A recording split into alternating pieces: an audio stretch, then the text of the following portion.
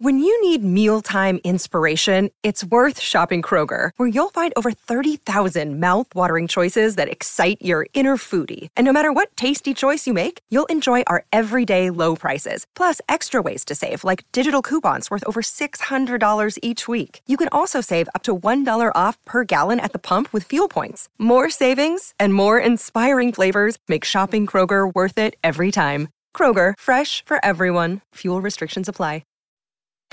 Gull, fueling your mission. Pop into your local for some good value fuel. Gull.nz. Here to get you through your workday. This is Afternoons with Staffy on SENZ.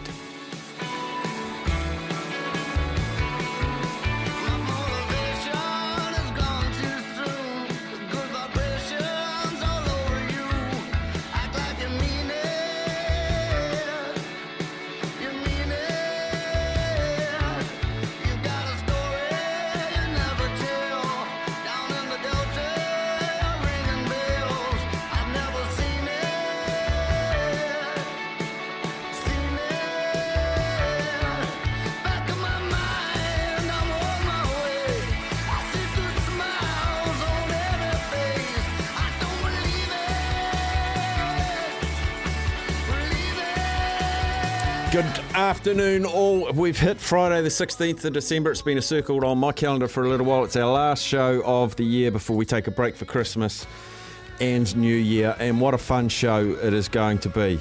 Oh, boy. We've got one interview and the rest is fun times and good times and celebration times. From 2 o'clock, working backwards, from 2 o'clock, we're going to do a year in review.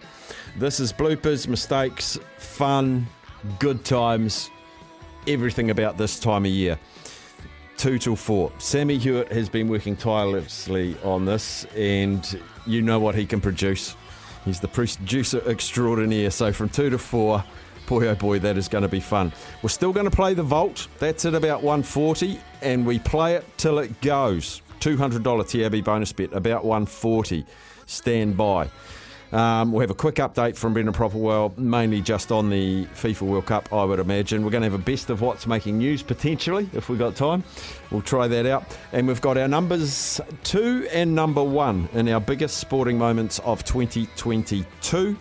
They'll come at you at about 1:45 and then just after 1 as well. So much to squeeze in today. And the first hour... as I say, 1:45, we will have the biggest sporting moments of 2022, number 2. But we're unconventionally not going to do a Midday Madness today because we've got one interview. Now, it's the only time that this guy could join us. His name's David Conn. He's an investigative journalist and the author for The Guardian. He's also the main voice of the FIFA Uncovered documentary on Netflix, assessing the 2022 FIFA World Cup, the backdrop of all the controversy, the crimes, the corruption in the winning of the bids of Russia and of Qatar, which we are witnessing right now. I caught up with him earlier today because it's very late in the UK now. He's a wonderful chat, and it's a heck of an interview to finish off our year of interviews. So we will take a break now. Apologies for the early break, but it's a long chat, it's an involved chat, and it's all about the corruption, it's about FIFA, it's about the World Cup, and he's a great get. Thank you, Sammy Hewitt, for getting Dave Conn. He is the investigative sports journalist for The Guardian and the man behind FIFA Uncovered. So straight after this quick break, we'll go all the way to the bottom of the hour with David Conn. Right, we are going up to the Northern Hemisphere. We are incredibly lucky. I'm so grateful that on our last show, we can get such an impactful guest for you to share some stories with. His name's David Conn. That may not ring a bell, but I'll tell you what will. FIFA Uncovered, the Netflix documentary, which just had me absolutely flummoxed, bamboozled, scratching my head. How does this happen? The man that knows way more about it than just a viewer, because he put it together. He's an investigative journalist with The Guardian. David Conn, welcome in, and thanks so much for talking to New Zealand today. Yeah, thank you. Thanks for having me on. Thanks for your interest. How many years was this project for you, David? Because it goes back so far, and your documentary goes all the way back. This is a labour of a lifetime almost, it seems. Well, for me personally, I would say 10 years or so, that I really was only seriously writing about FIFA and investigating FIFA for maybe a bit longer than that. And then I wrote my book, The Fall of the House of FIFA, in 2017 to try to explain to people about these absolutely unbelievable corruption scandals that had happened at FIFA.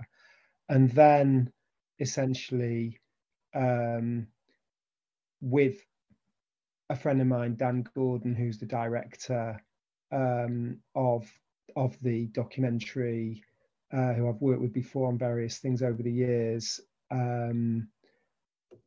he and his company got the documentary made by Netflix, the 4-part series. And I was just so pleased, like, to see your work just done so properly in a documentary. And also, obviously, when it works, this is a golden age of documentaries, isn't it? Because back in the day, before Netflix, we would have been absolutely delighted if we'd have got an hour on BBC Two in Britain, you know, and that's the sort of commission that Dan used to get sometimes with things that I worked on with him. But not only was I delighted that they got a 4-part series with Netflix, and I knew that it would be proper, and they took their time over it. So I think they would have worked on it for 3 or 4 years, and they had incredible researchers, young women actually, who just read everything and looked at everything and researched it. It's the ends of the earth, and, you know, reached the point. There was a certain point after a few months where we had a meeting and I thought, right, you know more about it than me now. You know, they were absolutely brilliant. And to know that it was going to be done properly. But that point that you've just made about the fact that to do the corruption, the modern corruption of FIFA, but do it in the context of the history. And that's what I did in my book, because it's so important, isn't it? And so valuable to have that proper historical context.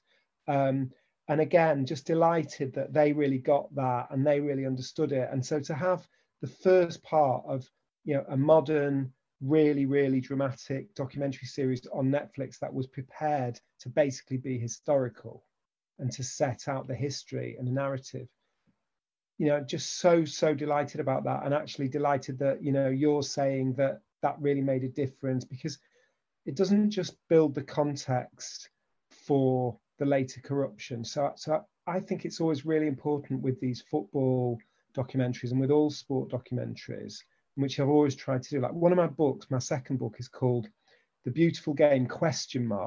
Searching for the Soul of Football.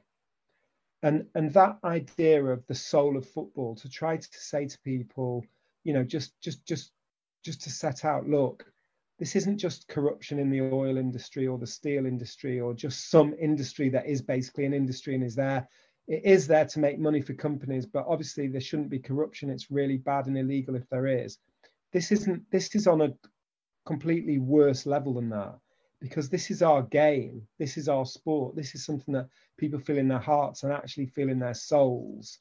And so to be able to establish that in the first episode, yeah, FIFA was formed in 1904 by 7 European nations, were basically all amateur, because England wasn't involved at that stage. They were all amateur. There was no money in it. There was an idealism about it. So to set out that thing that we all know, all football fans know, yeah, you know, we just love this game, and the money is just kind of like something that has to happen to sort of make it happen.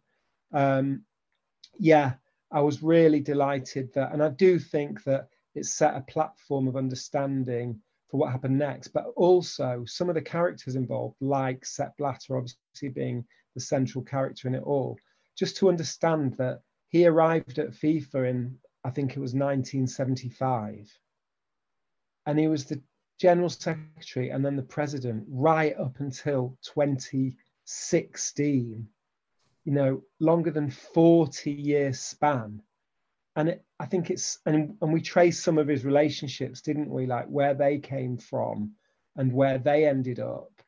And, you know, like I myself, as a journalist coming into this, like I say, really in the 2000s, when people told me about this history, you almost couldn't believe it at first. Like also about Adidas, and like how Adidas were totally interwoven into the history of FIFA. And there's well, there was a corrupt relationship with the person who was the boss of Adidas and then formed this company called ISL. Like when people first tell you that stuff, it seems so obscure. But then when you go and research it and realize that, wow, that is all true. And also it's actually really, really central to an understanding of what happened in later years. You're talking about Sepp Blatter. My takeout, because, no one watching this documentary will finish it with saying, I knew all of that, because there's just no way. It's just such an explosive, honest, true account. The indignance and the Teflon nature that Sepp Blatter has of himself, is that a case of if you tell a lie often enough, it becomes true in your mind? Because he was happy to be interviewed. He was happy to be accused of corruption. He just sat there saying it's not happening. And I'm watching there as a viewer going, are you serious? Like, you've got all of this stuff against you. It's all against you. And you just sit there and go, nope, he's a different human. It's incredible, isn't it? It's incredible. So when I wrote my book, the thing is, he will front up. He will give interviews. He will put his case. He will say, I can't be held responsible. He will say, basically, his case in about the modern corruption and the people who got arrested and the people who were indicted. His case is, look, I'm FIFA, which is football's world governing body. The people on that, what was called the executive committee, the ruling body of FIFA, the 24 men, they are elected by their confederation. So in your part of the world, by Oceania, in our part of the world, by UEFA. So I can't be responsible if those people are corrupt. That's basically the case that he makes. And when I wrote my book, Blatter agreed to give me an interview, and we ended up going for lunch in this restaurant. And it's the whole last chapter of my book, because it was just incredible. And we were there for 3 hours, and I just put everything to him. And again, he just answered everything in this way that,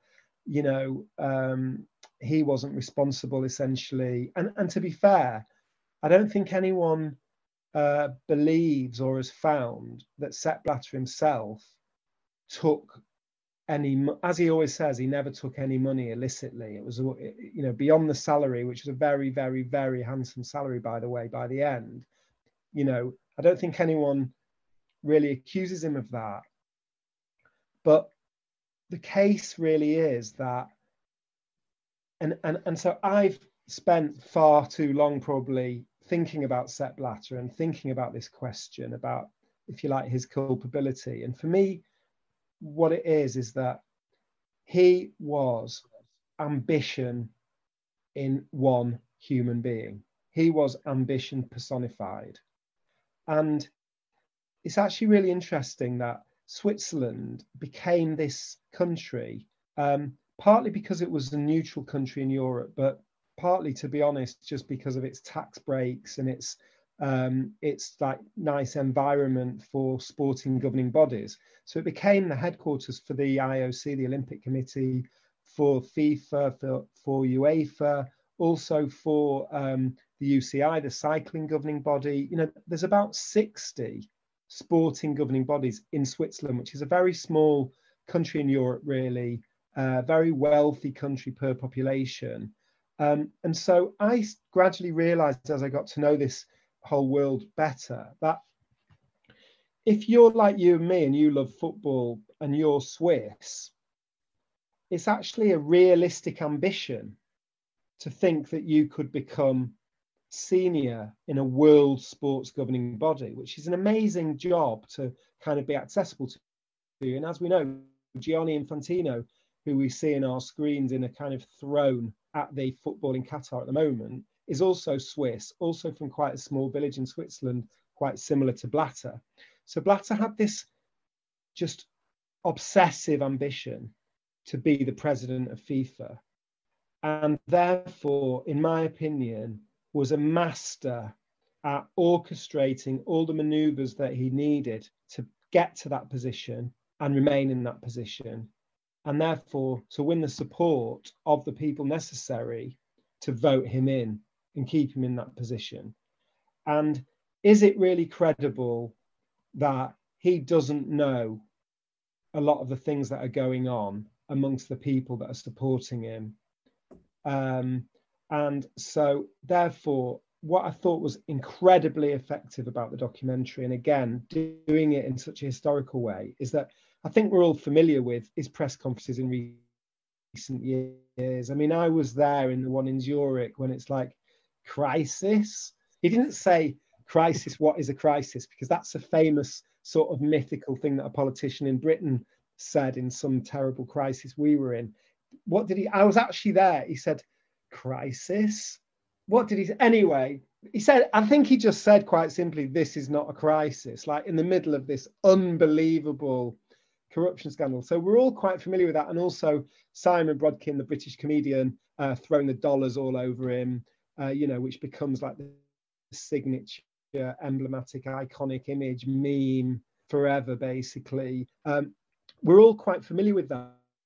But to see him making similar speeches all down the years, like back in 2002, there was actually a whistleblower, wasn't there, and there was a move against Blatter, and to see him making the speeches there then.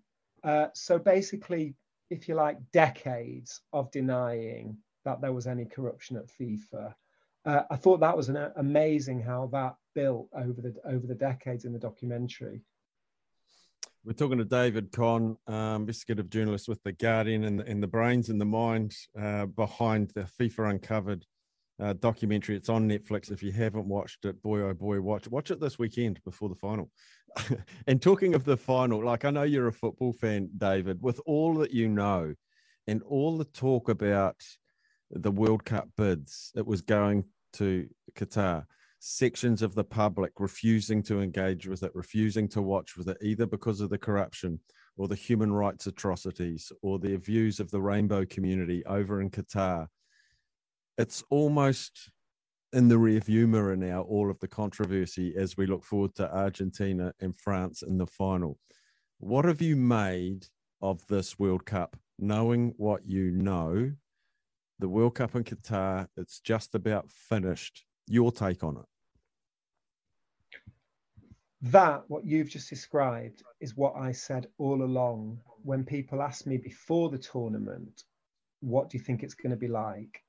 And I said, before almost every, not just World Cup, also Olympics, before every mega event, and I'm sure it's the same when whatever's hosted in New Zealand, I'm sure it's the same.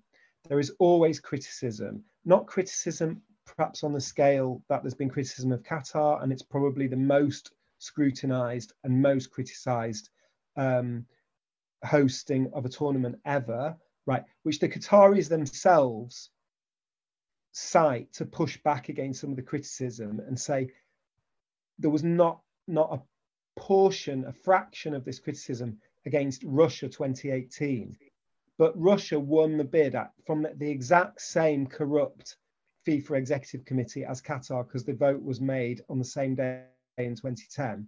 And we can absolutely see that Putin used it for aggrandizing himself and boosting his own sense of self and sense of Russia's place in the world. And just 4 years later is waging this horrendous war against his neighbor. So we can see now that it was the absolute opposite of what a World Cup is supposed to bring in terms of, bringing people together, and the, FIFA's own manifesto and Blatter's own manifesto that it should be a vehicle for peace. So why are we getting dramatically more criticism and scrutiny than Russia, which I do think it's fair to say that they have had that. But my answer to all of this is that even like the London Olympics in 2012, it went 3 times over budget. It was supposed to cost £3 billion. It cost £9 billion, which is an incredible amount of money to be spending, extra money to be spending on something that lasts 3 weeks or 4 weeks. But my answer is that when the action starts, when the magic starts, that is why these countries are spending this amount of money, are are sustaining this amount of criticism. Bear in mind, Qatar's had 12 years of it. Why go through all that? Why build 7 stadiums that you will have no use for afterwards? Why go through the criticism that you're going through? Because when the whistle blows, that is the gold dust, that is the magic, that is the captivating event.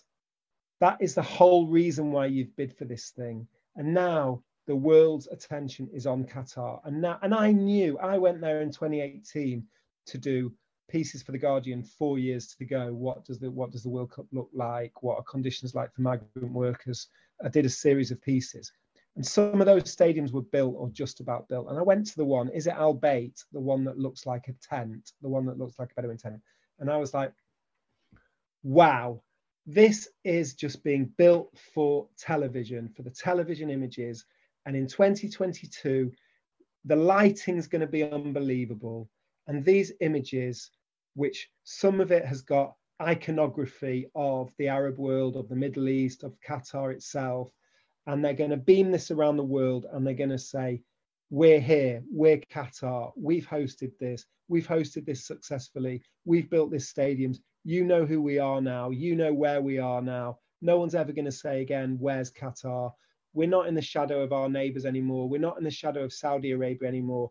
The world's leaders have come to us. And very, very interesting to me, they very rarely get shown on the television. So normally in the coverage of all these tournaments and of the Olympics, whatever, they'll always show the VIP box, and they'll show all the dignitaries that are there, all the rulers, prime ministers, presidents around the world. In the semi-final last night, they did show Macron there, and that is the first president or ruler of a country that I've actually seen. They show Infantino on his own, not sitting next to the Emir of Qatar, or whoever he's sitting next to.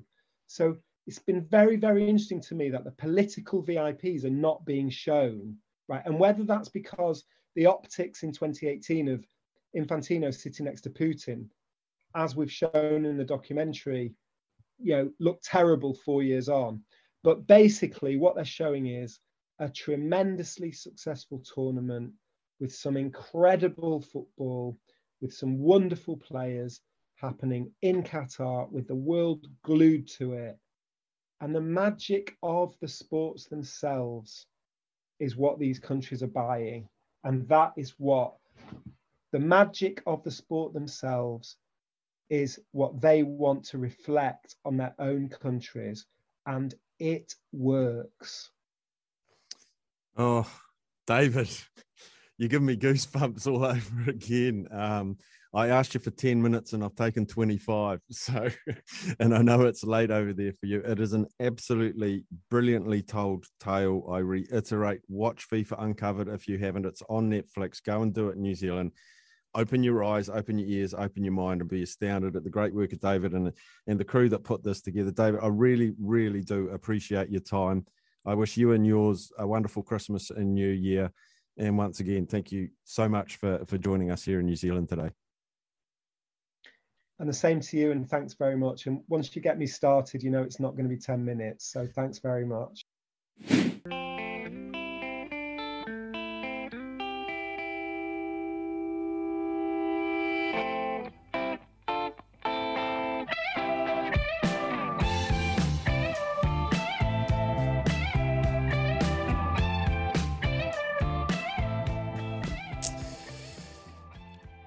Ken in Christchurch says, hi Steph, I've watched 3 of the 4 episodes about FIFA. It's just so corrupt and it's a great doco.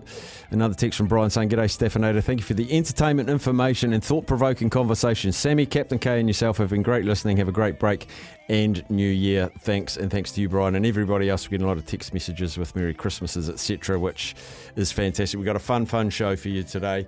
But very, very shortly, we're going to play you number 2 biggest sporting moments still to come It's going to be the majority of this half hour. We've got the number one sporting moment in the next hour. And from 2, it's a part of radio you will not want to miss. It's our year in review. Lots of tongue-in-cheek. Sam assures me there's lots of humour. I have no idea. I'll be sitting here along with you listening to it all for the very first time. So let us get a breakaway because it's a Monty. It's the biggest sporting moment of 2022. Number 2 on our countdown as we get heading towards number 1. But number 2 after the break. The biggest sporting moments of 2022. Number 2.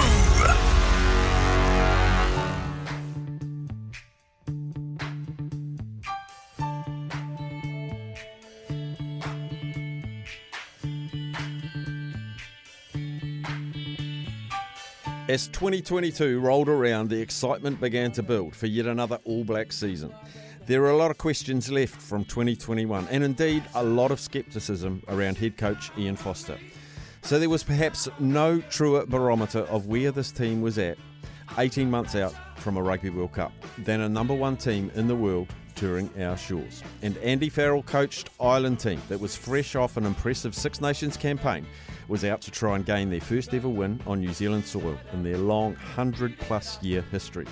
Pundits in New Zealand were split. Some thought, despite the All Blacks' inconsistency, playing at home was just too tall a task for the Irish to overcome.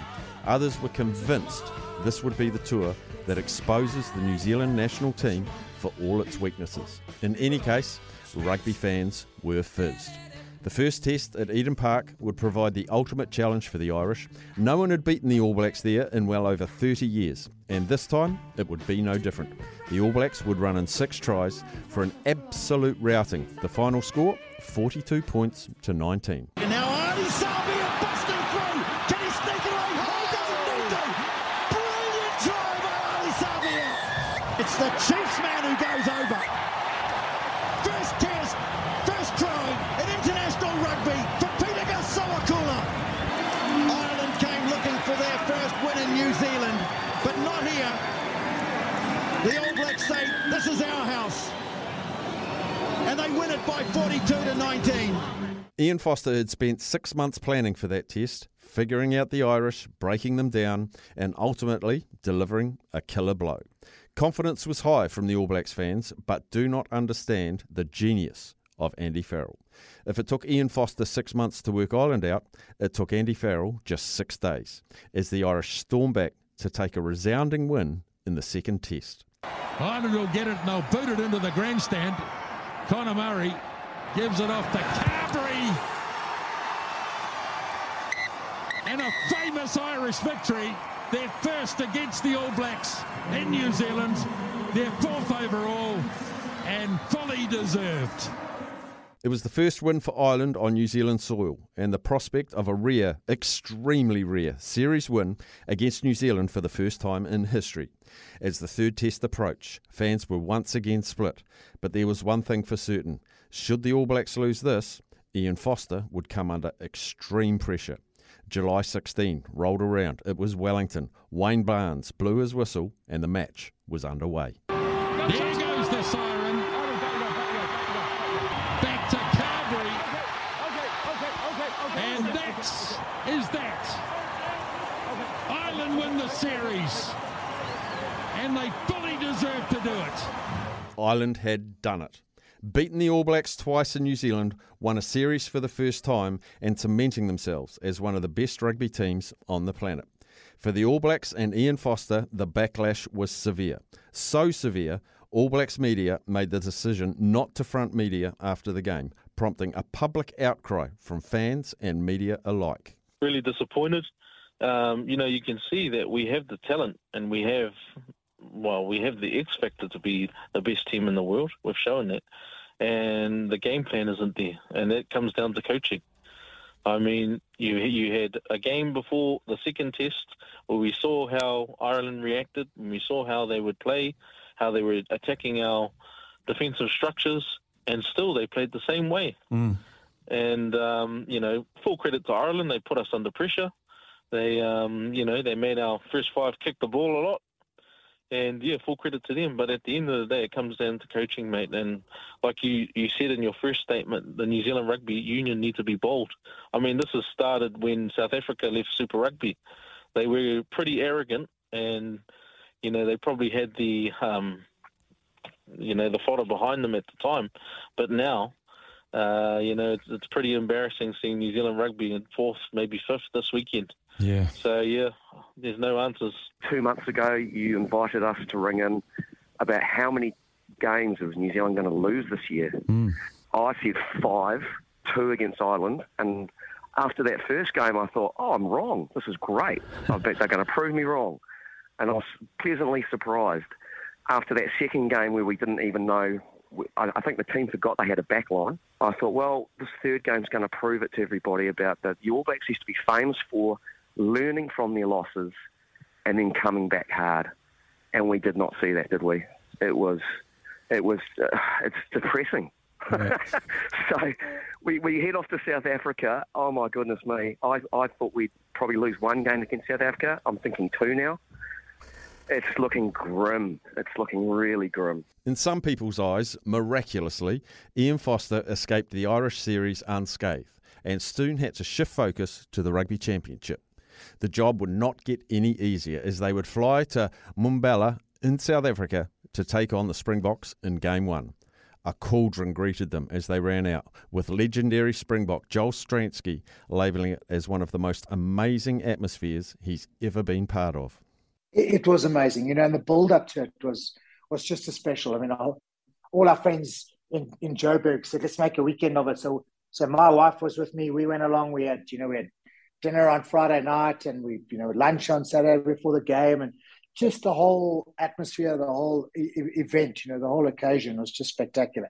And the one thing, as great as the atmosphere was in the stadium, and we'll remember that, the thing that stood out for me the most was the anthems. And obviously, I mean, I love the All Black, the New Zealand anthem, but the way the crowd sung in Nkosi Sikeleli, and then the Afrikaans and English versions of Die Stem, it was just sensational. It's the best anthems I've ever heard. It's the first time I think ever in my being at a Test match that Nkosi Sikeleli has been sung by a rugby crowd in South Africa as loudly as they sang Die Stem. It was just sensational. The All Blacks were put under immense pressure early and looked like deer in the headlights as South Africa scored in just the 9th minute. From there, it was all Springboks, with the All Blacks failing to score a try until the 79th minute, eventually going down 26-10. Springboks too good on the day, and they get the victory and the first win in the Rugby Championship by 26 points to 10. It was panic stations for New Zealand. Foster and his men had now lost 3 tests in a row for the first time since 1998. Worse still, going back to the end of 2021, they had lost 5 of their last 6 test matches. Mark Robinson from New Zealand Rugby immediately flew to South Africa, and speculation began to stir. Reports of Scott Robertson being offered the coaching job were circulating. Foster was under pressure again, and it showed. Foster was on life support. He had one match to try and turn around his seemingly impending doom. A return fixture against South Africa at Ellis Park in Johannesburg, one of the toughest places on the planet to play. But Foster's men rallied and got behind their coach. Even though South Africa made a host of changes from their win just 7 days prior, the All Blacks were ruthless. It was arguably the best display of All Black rugby since Foster took over as coach at the end of 2019. Over it goes. There goes the siren. And the All Blacks have silenced the critics. And they've won at Ellis Park by 35 points to 23. Senior players went public with their support of Foster, and a man who was all but given the sack a week earlier was saved. New Zealand Rugby called a press conference to announce the news. But I want to absolutely emphasise going forward that both Ian as head coach and Mark as New Zealand Rugby chief executive have the board's absolute backing and support. What followed, however, was another history-making moment that left New Zealand Rugby and Foster with egg well and truly all over their face. 2 weeks after being re-endorsed as the coach of the All Blacks, Foster faced an Argentinian side that had also never won on New Zealand soil, coached by a man who had a long history with the All Blacks, Michael Cheika. With a sense of irony, the two sides met in Christchurch, as the man who was believed to be offered the All Blacks job just 2 weeks prior was sitting in the stands watching on. Maybe not physically, but certainly figuratively. And it was a disaster for the All Blacks again. Time is up on the clock. There goes the siren, and Kibeli kicks it out. Argentina win for the first time in New Zealand. Wow, what a win. The first win for Argentina on New Zealand soil in their long history. Not forgetting it was under Foster, where Argentina got their first win over New Zealand ever just 2 years prior. So now here was Foster and the All Blacks with just 2 wins in their last 8 matches. Understandably, the rugby public were at fever pitch, and it nearly became so much worse when Australia were just inches away from beating the All Blacks in Melbourne 4 weeks later. Taken down by Barrett. Ball on the ground. And a penalty, Australia. The Australians given a bit of a hurry up here, but this will go out. And all they'll have to do is win the line out and hang on to it for a minute, even less. He's taken too long. He's taken too long. That is massive. Akira Ioane. Jordan goes on his own, gets the ball away, and Ronnie Barrett wins it for New Zealand. Has there ever been a finish to a test match quite like this? The All Blacks held on to win the Rugby Championship and the Bledisloe Cup, papering over the cracks of what was a very disappointing start to the 2022 year. It would culminate in a scratchy Northern tour that saw the All Blacks get out of jail by 7 points against Japan, escape a last quarter onslaught from Scotland at Murrayfield to win by 8, and of course a complete boil-over with 20 minutes to play against England, finishing in a draw at Twickenham. It was perhaps the most turbulent year in All Blacks rugby, for the fans, for the players, and of course for Ian Foster. 8 wins from 13 matches, with history-making results for all the wrong reasons. All Black fans were left asking themselves at the end of 2022, can we genuinely win a World Cup in 12 months' time? At one point in 2022, the All Blacks slumped to 5th on the world rankings, the lowest they had ever been since the rankings began. The New Zealand public have been so used to using the words domination and All Blacks in the same sentence for years, but 2022 threw up more curveballs than anyone could have predicted. For all the wrong reasons, the 2022 All Blacks season is number 2 on our biggest sporting moments of 2022.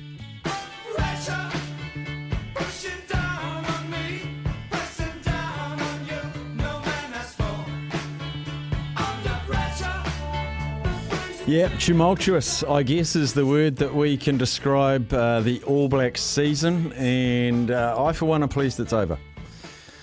And I guess we can park our negativity or our questioning and just hope for a brighter, better All Black future come 2023. It's a big, big year for rugby, and not the great season we were hoping for, and I guess the great season that we're used to with our men in black. But we will rally, we will get behind them, and we'll cheer them hopefully to another Rugby World Cup victory next year. Not in good shape, but let's hope things will get better. That is our number 2 of our biggest sporting moments of the year. We will have number 1 after the 1 o'clock news. We'll take a quick break, but before I do that, I want to thank Gull very, very much for their sponsorship of the show. They have economical fuel all over the country. They fuel your mission all year round, and particularly this time of year. Probably most people's petrol consumption goes up with travel to friends and family and beaches and fishing spots and the whole drama. So thank you very much, Gull. You're a big part of this show. Gull.nz is where you find out where your little locations are. We'll be back in a moment. And while we'll be taking a break for a little while, Greyhound's dog speed will not be. It's 12 to 1 every Sunday. Rozzo and Dan Roberts will keep you up to date with everything Greyhound racing. That's dog speed 12 to 1 on Sundays. And don't forget, it's perfect time, especially if you've got some leave up your sleeves, to take part in the Cancer Society Longest Day Golf Challenge. Just register at longestday.org.nz. And while I'm talking about that, one of the best promos we've had is you can go to the ASB Classic in a corporate box. You just text tennis into the Temper Beer Post text machine, 8833. You'll be hosted by Izzy Dagg and his lovely wife Daisy, or Tony Kemp. Either would be absolutely magnificent. The ASB Classic is absolutely a brilliant, brilliant day out. Before we go to the news, I just wanted to pay respects to Megan Taylor's friends and family, who was tragically taken far too young at the races at Ashburton yesterday. They cancelled the races and tragically taken very young. It's always hard to lose someone so young, and I know the racing community will be hurting, and particularly this time of year, because you know there's always the annual reminders. So to all of those affected by the horrific loss of Megan Taylor, our hearts go out to you, and I'm sure on Sunday at Wingatui there will be an acknowledgement of this very, very sad passing. So thoughts and prayers to all of you that have been affected by this tragic loss. We'll return after 1 o'clock.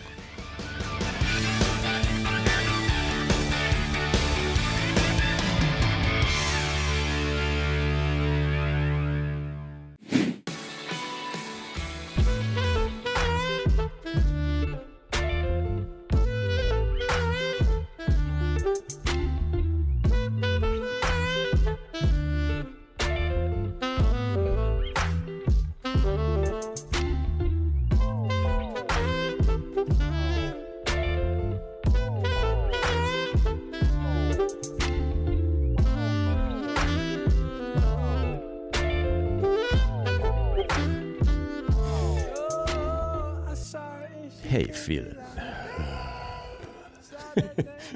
What a Let's not caramel. bring Barry White back. Okay. No, Barry, no. Oh, is that in there?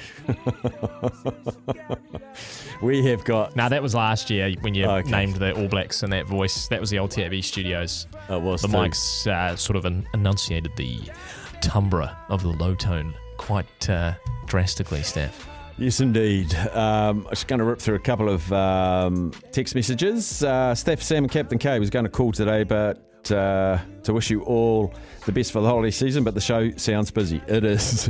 It's been a great year. I enjoyed all the shows on SENZ and loved the afternoon show. I particularly enjoyed Mastermind. It's a shame other listeners didn't participate as much as you would have liked. I'm looking forward to what you have planned for next year. Merry Christmas to you all, and thanks again for your hard work. Thank you, Craig, for being a listener and a contributor as well. Staff, wishing you and everyone at SENZ a Merry Christmas and Happy New Year. I've enjoyed the show over the past year. I tune in all the time. Great stuff. Thank you. And Richard just, letting us know that unfortunately Ben Robb lost in the first round of the World Darts Championships today. So his tournament is done, which is a real shame because he's such a wonderful bloke, and he co-hosts quite often with Ben Robb on our At the Oki show, which is brilliant. I love it. I absolutely love it.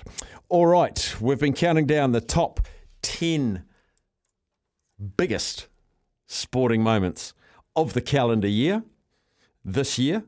I'm just hurriedly trying to find the list.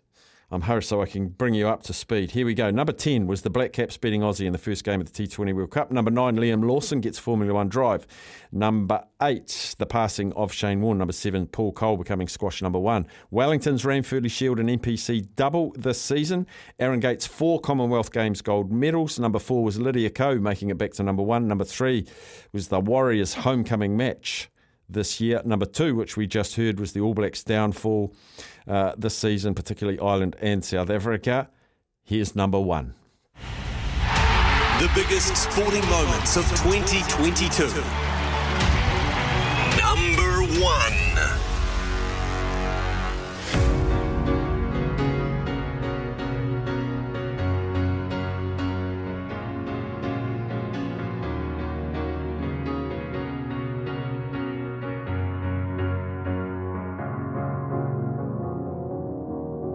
You're a sky full of stars. The Black Ferns in New Zealand had been looking forward to hosting the Women's World Cup for years.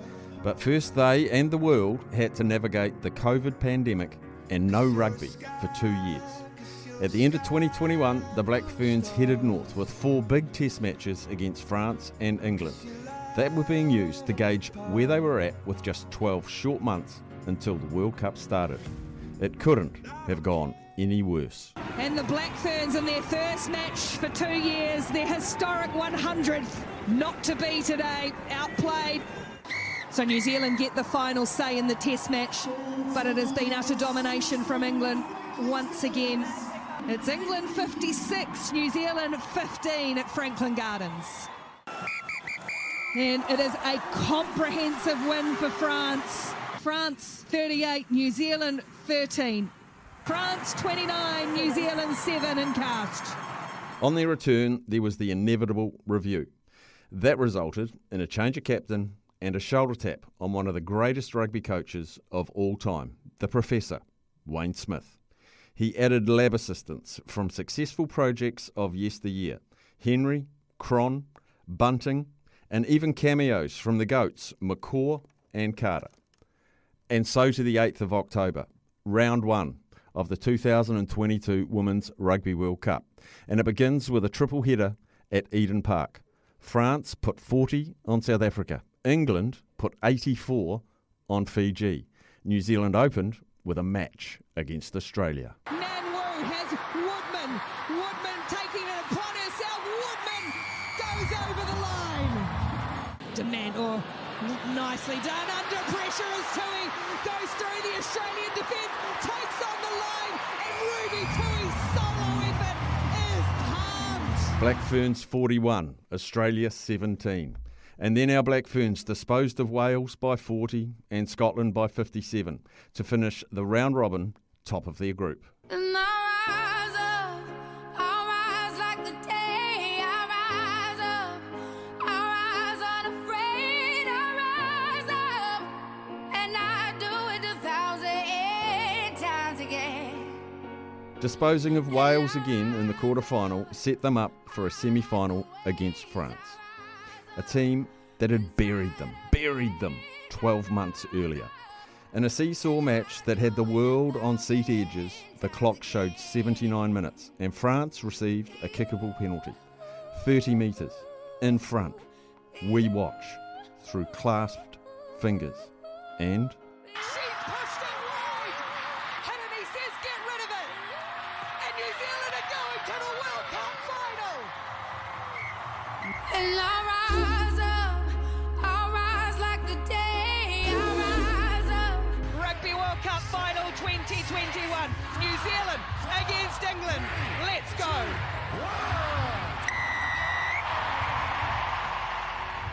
Ponsonby throws down the back for Chelsea Bremner. England will play 60 minutes in this final with 14. New Zealand looking for first points, and they've scored them! It's Georgia Ponsonby! Foxedge wants it. And told to use it by referee Davidson. Fitzpatrick, demand on the wraparound. Holmes, there's space here, remember. England short, Ayesha Letienga, and it away and over. Here goes New Zealand. Set the drive, roared on. It's Ponsonby in the back, clinging on. New Zealand regroup, it's funneled back to Bremner, Chelsea. Amy Rule has got it there, and Amy Rule goes over for New Zealand. Demand. Nice hands from Ponsonby. And some space for New Zealand wide here. Flula, oh, what a show! And a go from Flula. Holmes in the middle. Holmes looking for support, taking on Kildun. Back to Flula. New Zealand straight from the ends of the world. What a try to start the second half. Fitzpatrick, Flula made the run, but Fitzpatrick with a little bit of footwork for McMenamin. Charges up 6 metres short, New Zealand working the short side numbers for Murray in the corner. Crystal Murray, impact off the bench. The detonators go boom. Dement, Fitzpatrick again stands the kick. This one might sit up for Stacey Flula. Just short, Letienga crashes over. New Zealand go back in front with 9 minutes to play. Eden Park has seen some storied occasions, not least in Rugby World Cup finals. This may be the most extraordinary of the lot.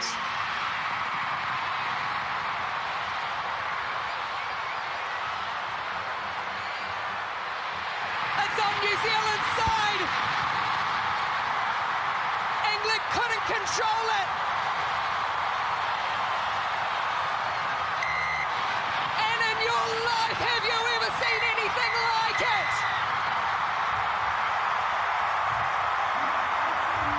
From the depths of despair to World Cup winners once more. New Zealand are the champions.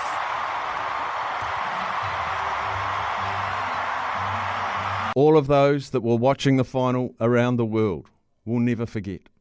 And it was so much more than a game, as Sarah Hirini told us the day after the final. So by the time we got to the final, it was probably the least nervous I'd been in the whole World Cup, because I didn't have to worry about doing the haka in front of everyone. I knew my game plan, and I knew we'd already won. I knew we'd changed Aotearoa for the better, and so I actually got to really enjoy the experience and just be able to, I suppose, be free, which was a bloody nice feeling. So to Wayne Smith, thank you. To Ruhe Damont, thank you. To the whole Black Ferns movement, thank you. You redefined family. You opened yourselves up and you let us in. You let us embrace you, share you, and celebrate you. But most importantly, you embraced us back. The Kiwi battler, the kids, the farmers, the rest home residents. Every single one of us was invited onto the field with you. And we passed, we kicked, scored tries, we huckered, pukaned alongside our Kiwi sisters. We love you, and you love us back. That is sport, and that is New Zealand. This is why it is our number one biggest sporting moment of 2022.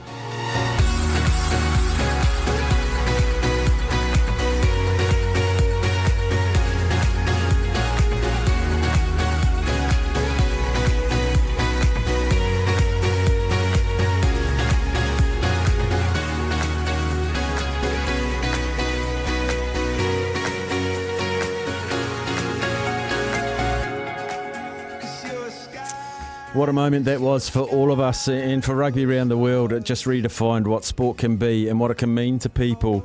And when we have representatives of the ilk of that Black Fern sisterhood representing us, I have never felt so proud. During a sporting moment, a sporting occasion that transcended sport. It was about personality, it was about celebration and representation of this little country that says it can, and it did. And we loved it. We loved it. I do want to give a big thanks. That is our number one moment. All these 10. A huge thanks to Captain K and for Sammy Hewitt, the tireless express pace workers that have done such a wonderful job. I'm sure you can appreciate how much work goes into preparing those. And then just sitting back here, we listened to it for the first time with all of you when all of our three components all married together. And we sit here and enjoy it with all of you. It means a lot to me to have those two boys on my side and bringing those things. And a big, big acknowledgement for Ricky Swinnell, who called the Rugby World Cup with such aplomb and such passion. And as Sammy said, she absolutely nailed that final moment. I couldn't think of a better person to call that World Cup final on behalf of the rugby community. Ricky Swinnell, we tip our hats. You're remarkable, you're talented, and for a lot of the time you're ours here at SEZ. You're part of our stable, and we're so proud of what you did, because that will go down in history as one of the greatest sporting moments in New Zealand history, and I don't say that lightly. So I hope you enjoyed that. We're going to have a quick break. On the other side of that, Sammy brings you every day what's making news, the irreverent stories from around the world. So strap yourself in. We're going to have the best of what's making news after the break. Ladies and gentlemen, I've just been handed an urgent and horrifying news story. And I need all of you to stop what you're doing and listen. What's making news around the world?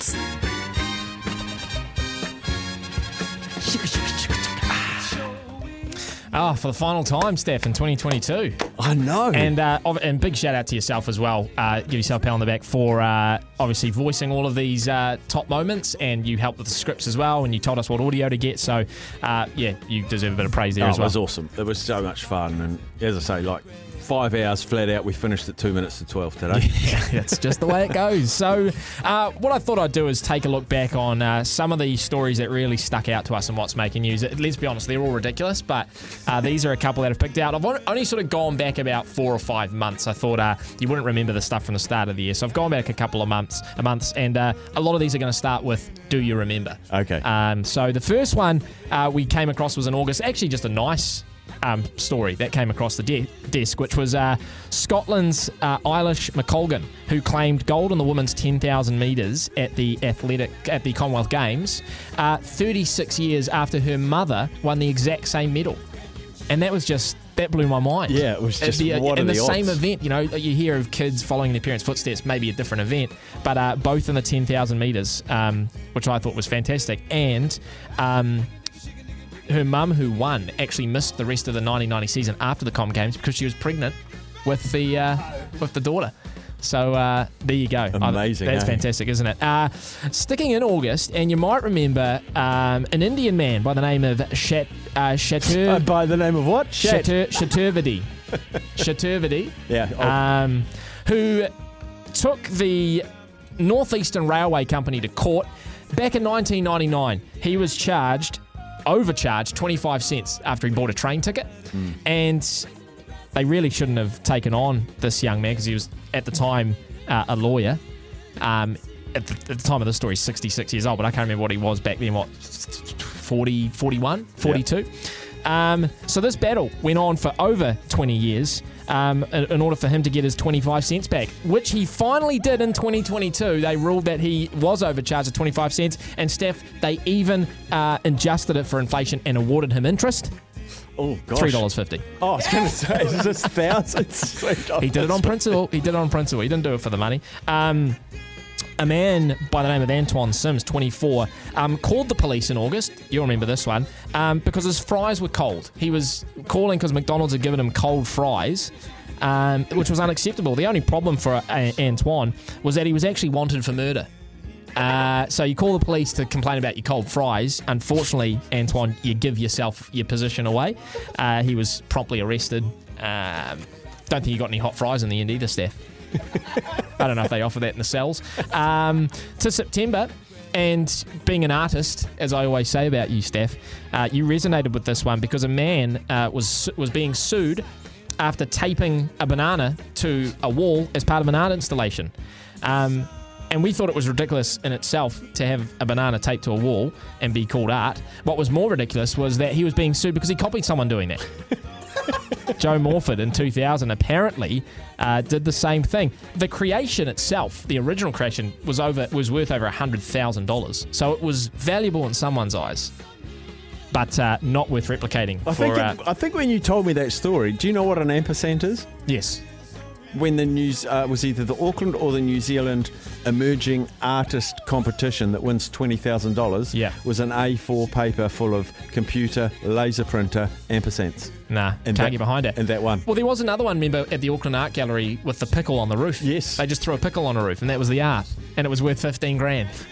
I mean, anyone can do that. Anyone can do that at home.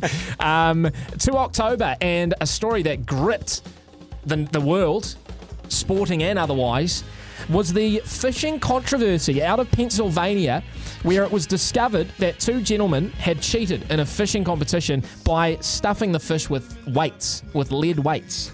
And man, did that blow up. It went all over the place, and there were videos of them getting confronted and the weighing competition, and they even found fish, and they had shoved other fish into the fish to make it weigh more to try and win the prize. It was out of this world, as they say, and one of my favourite stories of the year. Also in October, Texas Pete Hot Sauce was sued because it was found out that it wasn't made in Texas at all. It was made in North Carolina, and that was false advertising.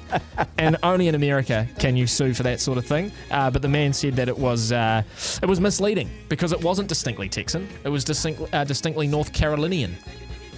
So he got sued over that. There's another suing story coming up as well, which I know you'll love. And the last one I had from October was the man tasked with preserving Japan's heritage. He was literally the head of conservation for Japan's cultural heritage.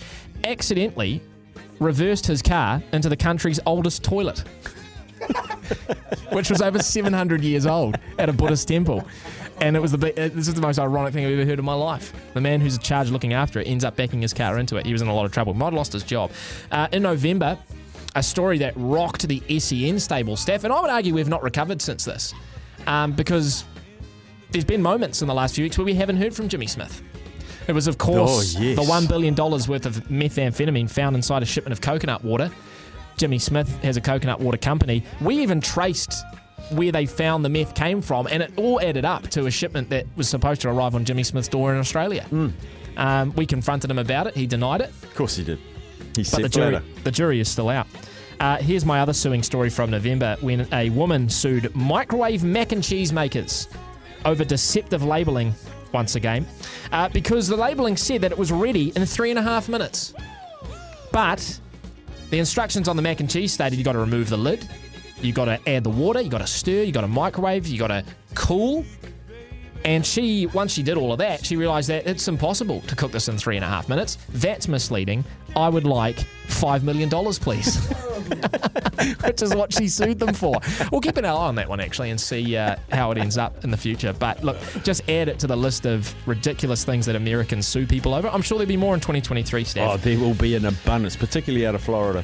I found this part challenging, to pick out the best fact from the year. You have had some unbelievable facts this year. I'm going to give you two, okay? And often it was the stories, not the facts, that I found the most interesting. So I've picked out two stories that I thought were particularly entertaining. The first one was from 2016, when a man tried to rob a bank after paying $500 to a wizard to make him invisible. So he was from Iran, and he found a fake sorcerer who convinced him that he was invisible and he could rob a bank safely. So when he was in front of the court, he explained that he had paid 5 million rials, which is $500, to a wizard imposter, who in return gave him a set of spells to tie to his arm. The fake sorcerer explained to him that the spells would make him invisible, and that he could then rob all the banks he wanted. His ill-fated attempt to rob the bank started to go wrong after he entered the bank and started randomly snatching money from the hands of customers before they decided to act quickly and overpower the thief.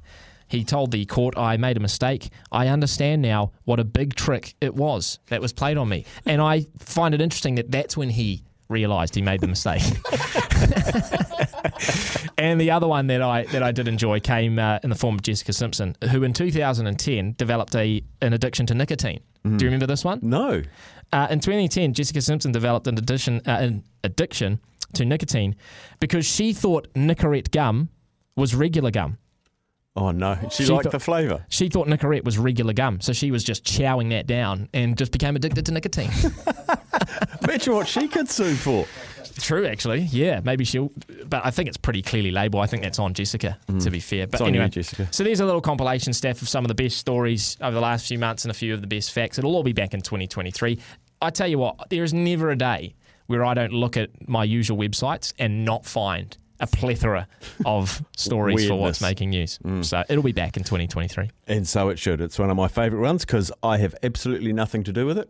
It's 10 minutes of the show I have no responsibility for. Thank you, Sam. I do enjoy those on the daily. Righto, we're going to have new sport and weather now on the other side. Our last catch-up with Poppy Dogs, Pops, BP, whatever you want to call him, from the TAB, and we'll farewell our chats with him. So Pops after the new sport and weather.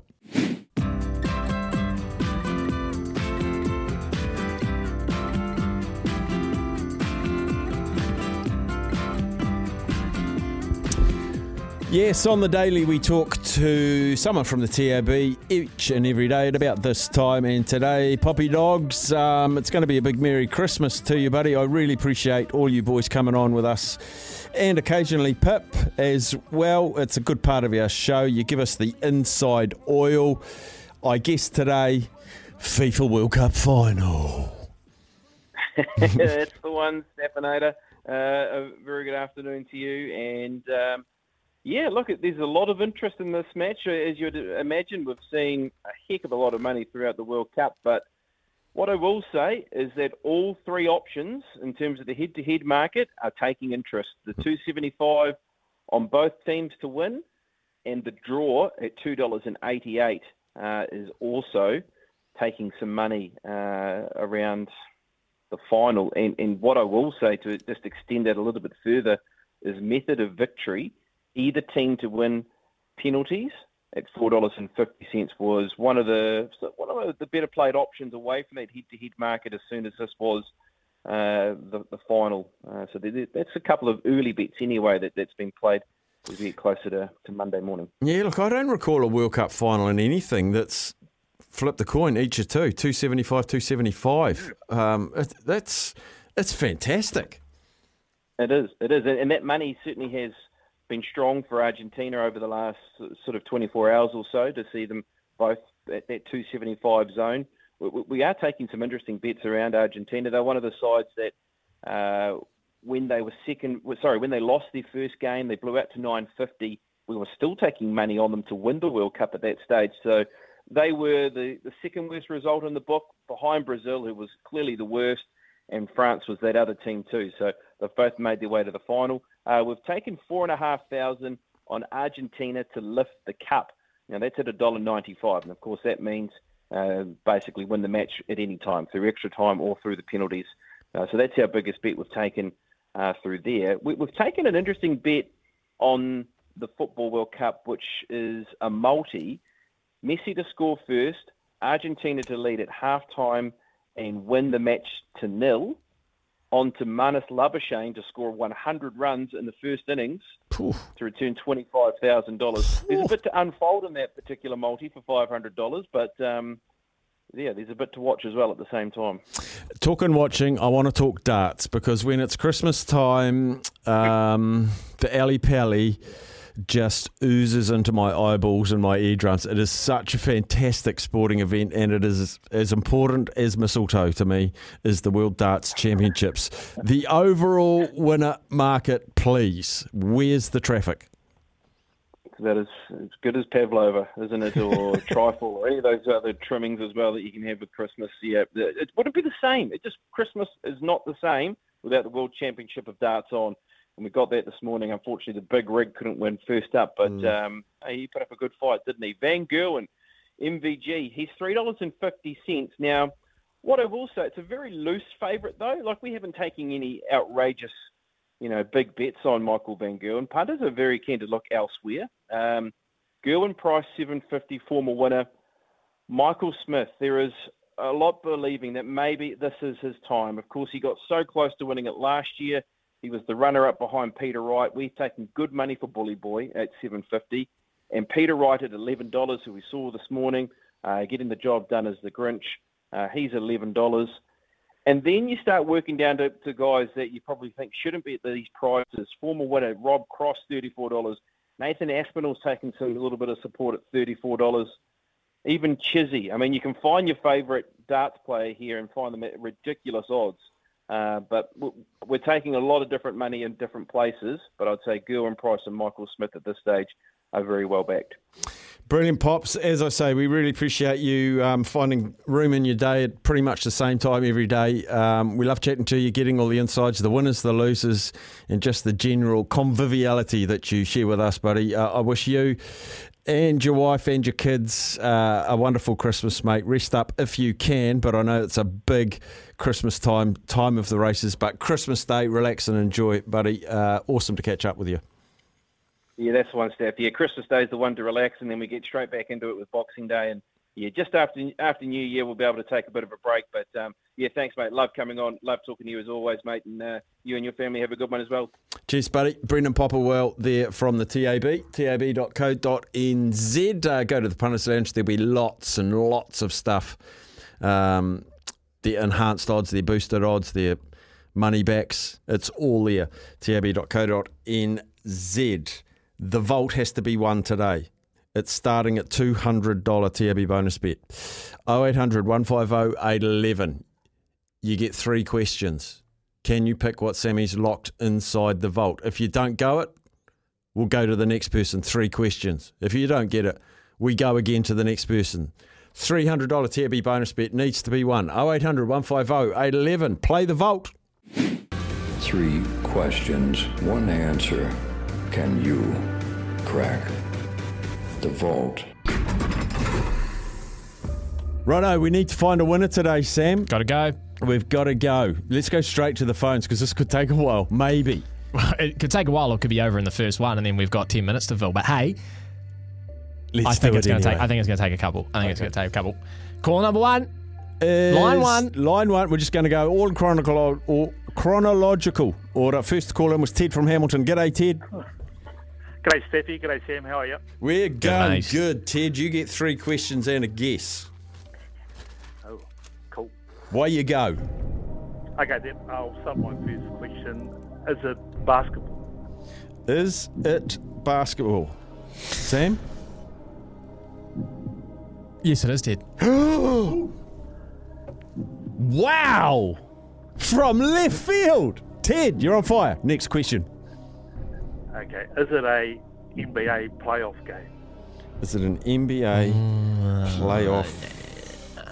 I have to write Ted, all these down. It is not an NBA playoff game. Oh. Question 3, Ted. Right. 3 of 3. Does the game include a record?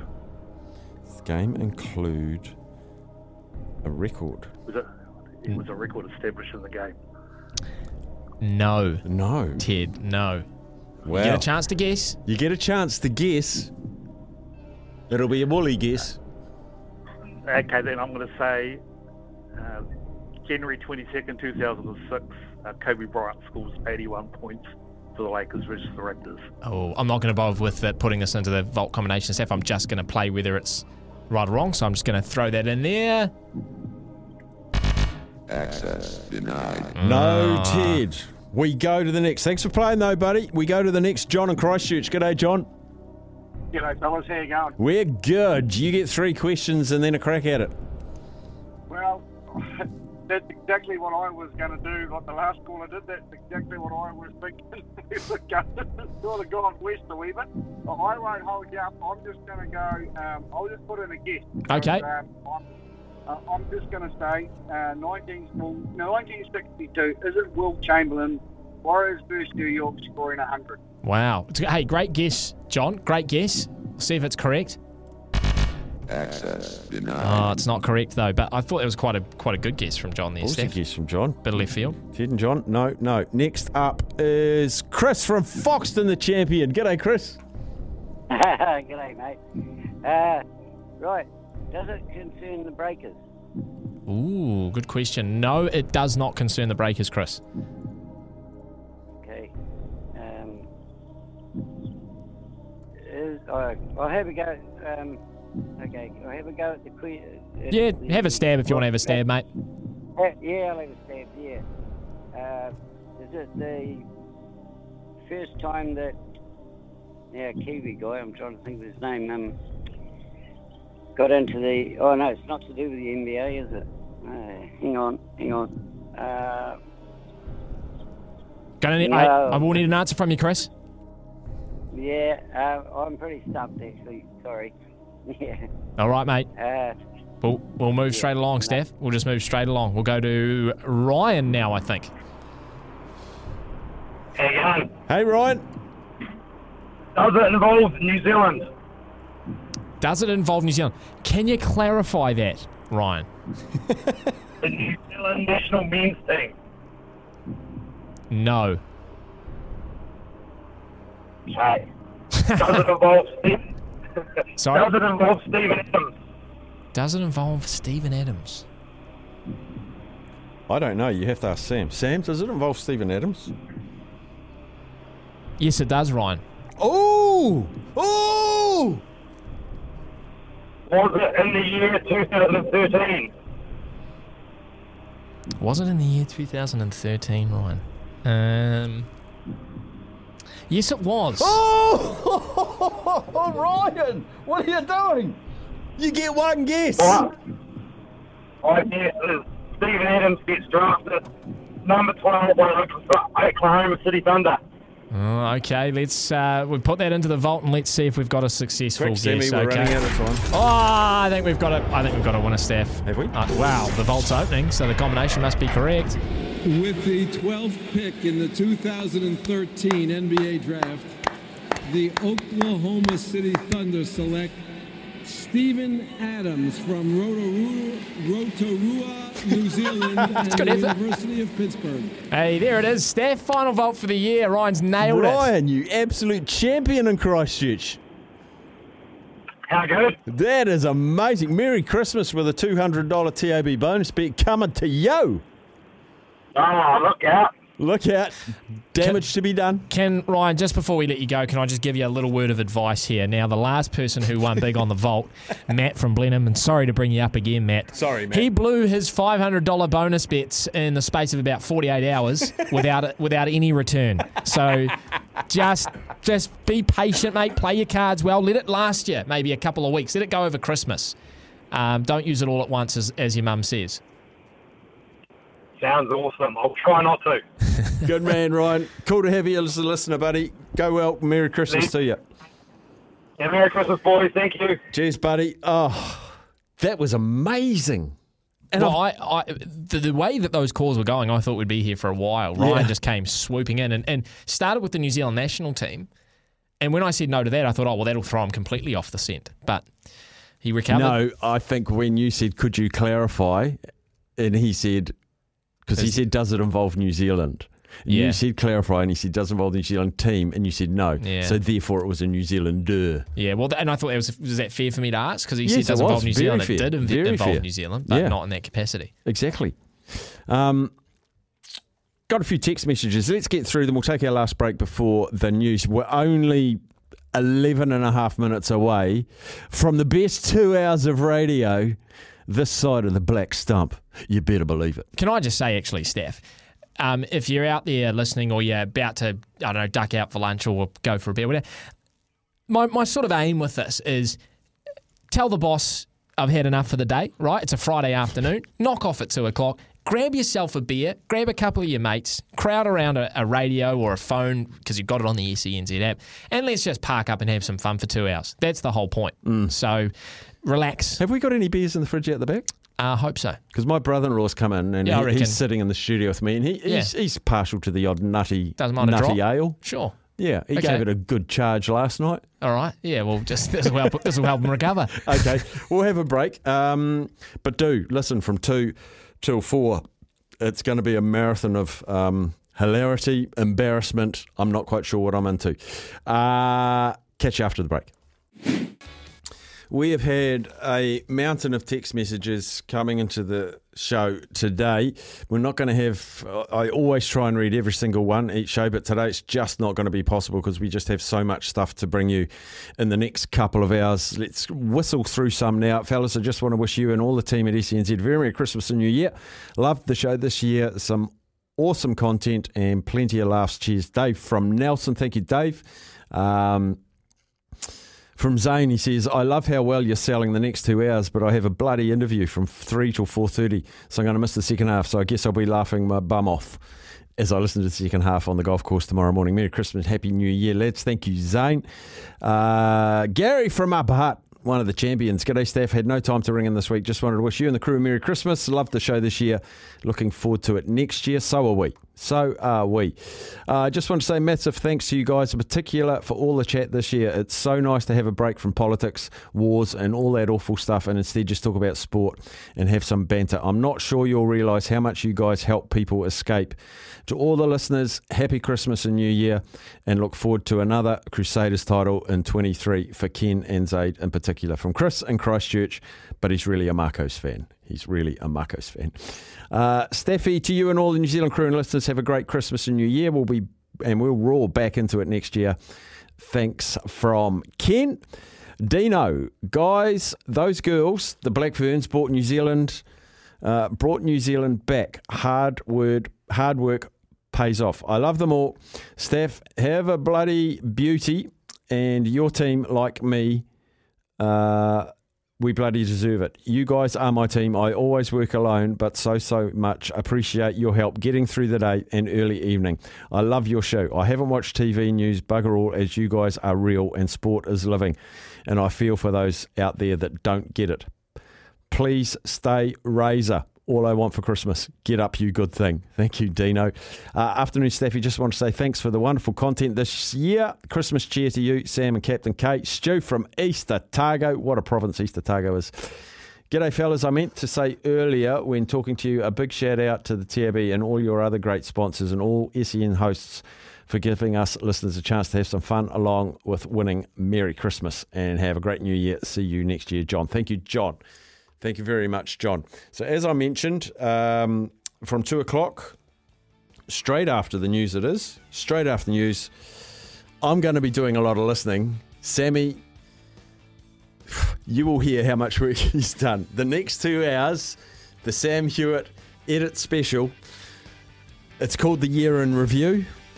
It's going to be a good time. I'm assured it's going to be a good time. A lot of the laughter will be at my expense, but I'm big enough and ugly enough to be able to laugh at myself. I have plenty of flaws, so sit back and enjoy those, and probably some Tony Kemps and maybe some Ian Smiths and Israel Dags. God knows.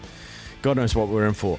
This is going to be a good fun 2 hours. Thanks for sticking with us, and a big thanks to Gull, fueling our mission, and they're definitely going to fuel me for the next 2 hours.